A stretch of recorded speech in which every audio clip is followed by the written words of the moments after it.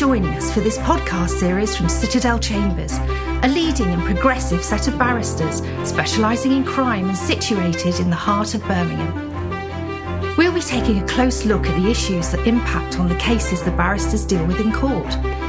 If you're a barrister at another chambers, or if you're thinking about becoming a barrister, you'll be interested in our special podcast about the working lives of the barristers at Citadel Chambers. I'm your host, Rebecca Harding, and I'll be joined by a range of experts from Citadel, from Queen's Counsel through to their junior barristers. They can all be contacted via the Citadel website, citadelchambers.com. We hope you enjoy this podcast.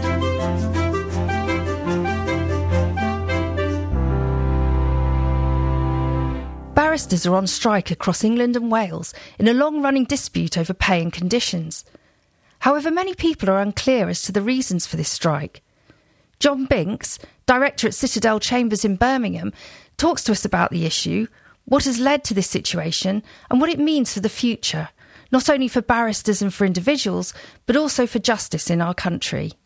So, hello, John. How are you doing? You all right? I'm fine, thanks. Yeah, apart from the fact we're on strike, I'm on top form. Excellent. So tell me, I mean, you're getting a 15% pay rise next year anyway. Why is this happening? Is 50% not enough for these barristers? I think the short answer to that is no, it isn't. And I can fully accept that in the context of today, anybody else looking at 15% would think that is overly generous, and certainly far more than anybody else is being offered. But I think, as with all things, it's important to understand the history and the background to this dispute, right?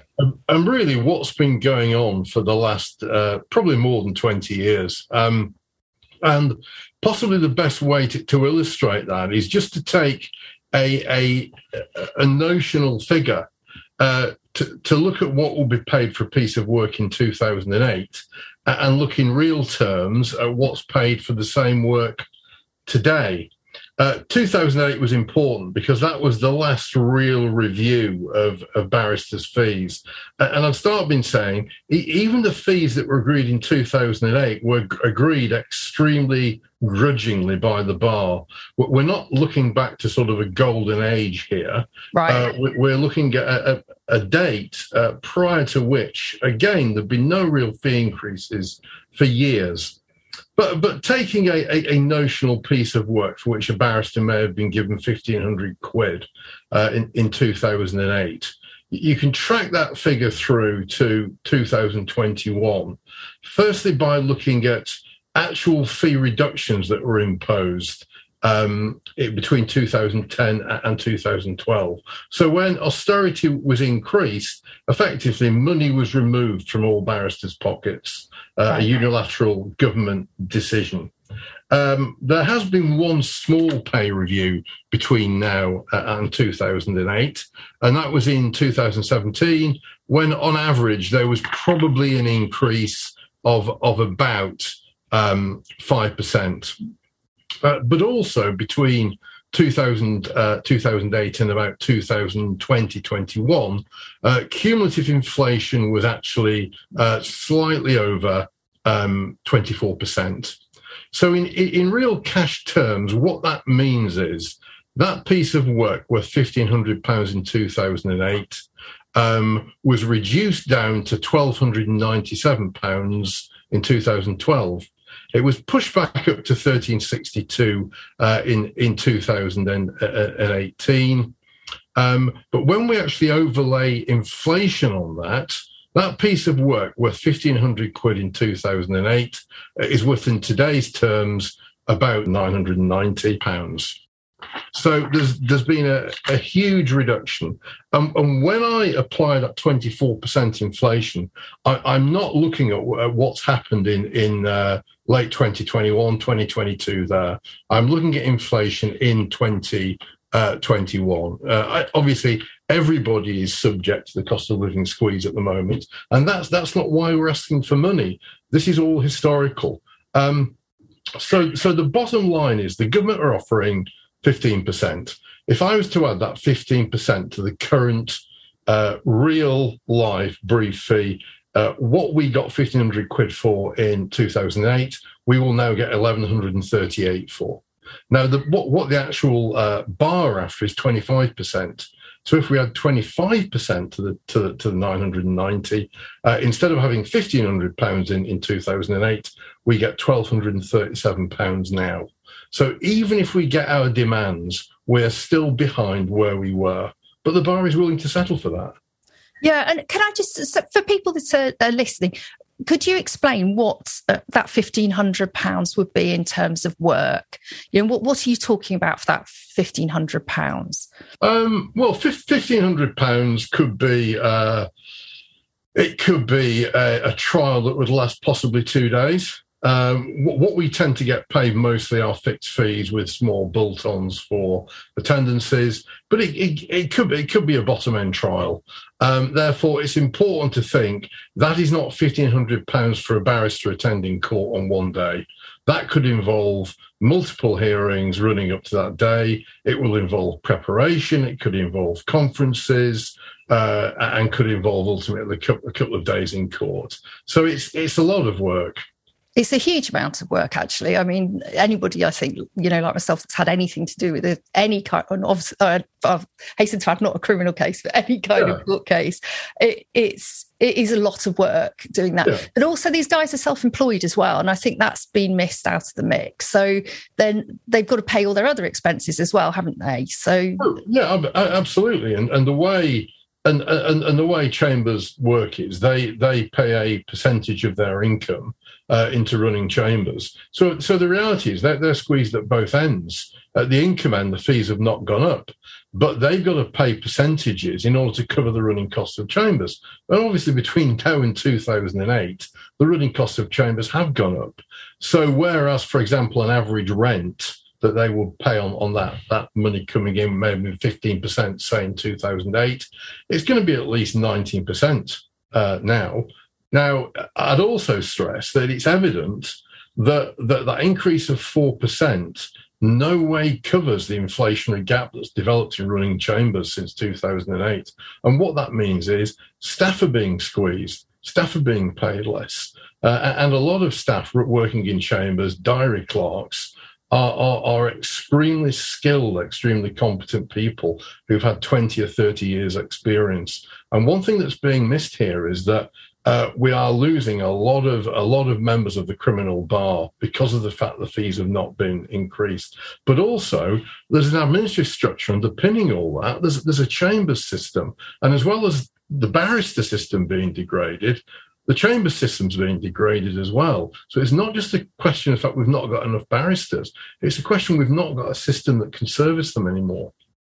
And the thing is, a lot of going over to work in the commercial sector, aren't they? A lot of the barristers. So are moving from criminal. I mean, is this going to really suck out a lot of the experience from the criminal sector? What kind of impact is that going to have?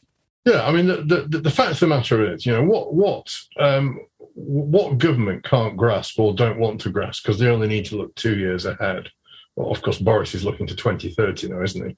But what they can't grasp is the bar is an organic structure. You know, it takes to get a senior barrister, there's about 20 years training in there. And our judges come from that cadre of senior barristers. And I can tell you that really for the past 15, 20 years, a lot of chambers have not been recruiting. You know, you can see huge gaps opening up in the mid-range of chambers. And particularly you see it with women barristers. You know, there is a wasteland in the middle of the development structure of the criminal bar, and what that wasteland is going to hit in a few years is the judiciary.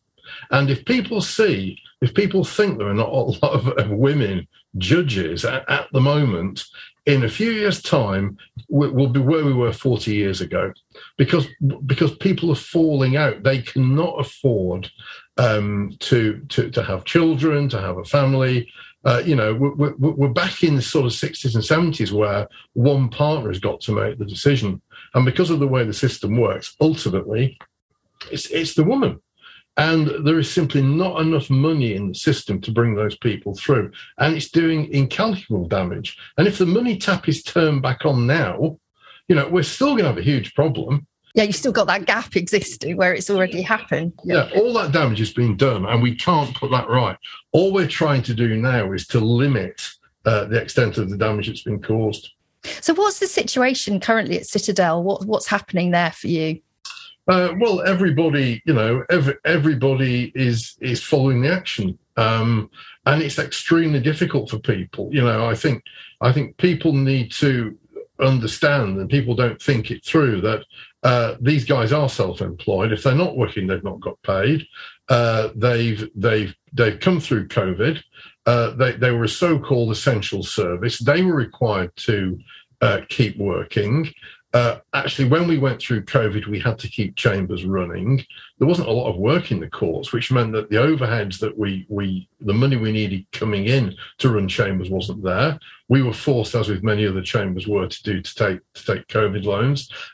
So, people are not in a strong financial situation, yet they are still prepared to start radically reducing the amount of work that they are taking.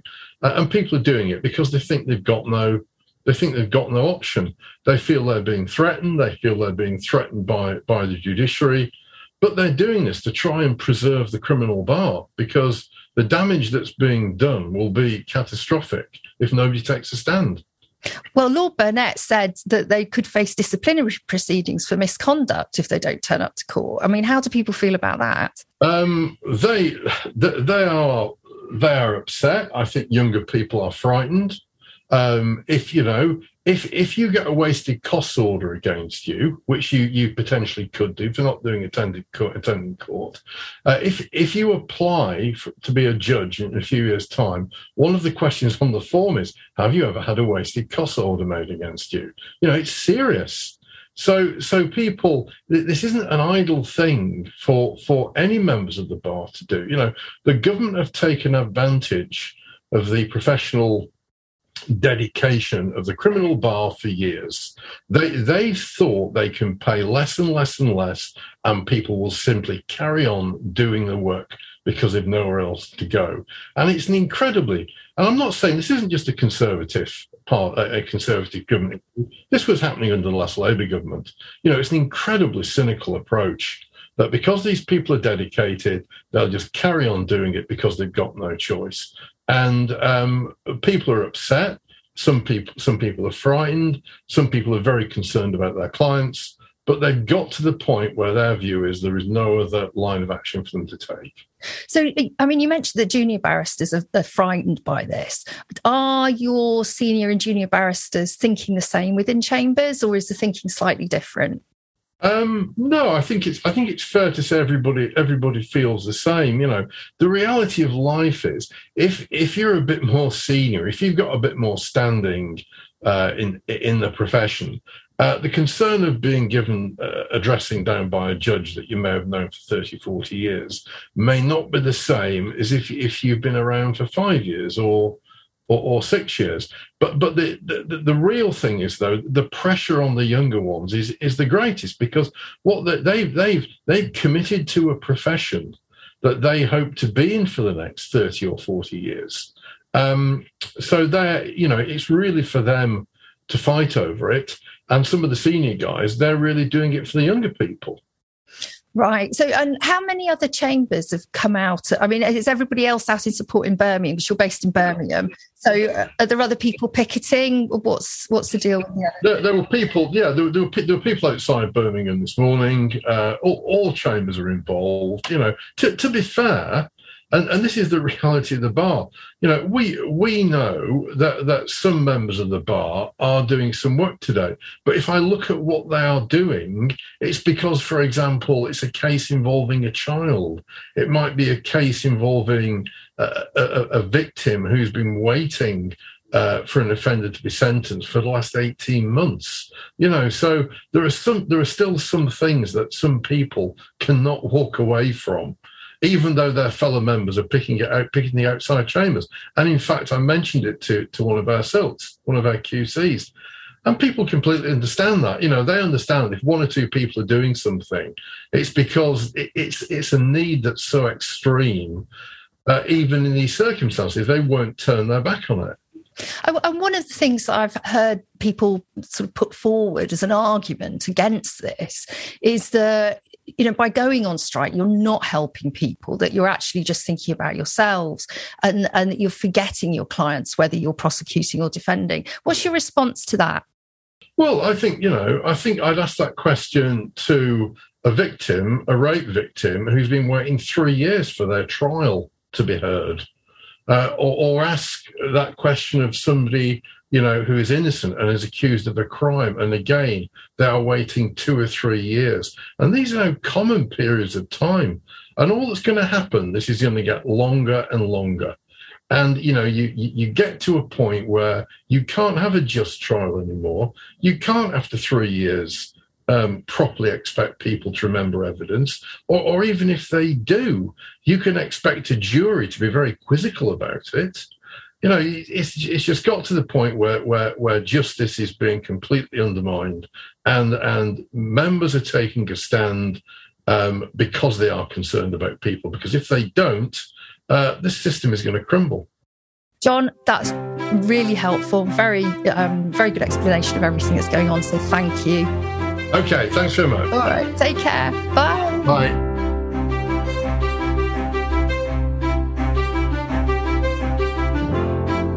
Thank you so much for joining us.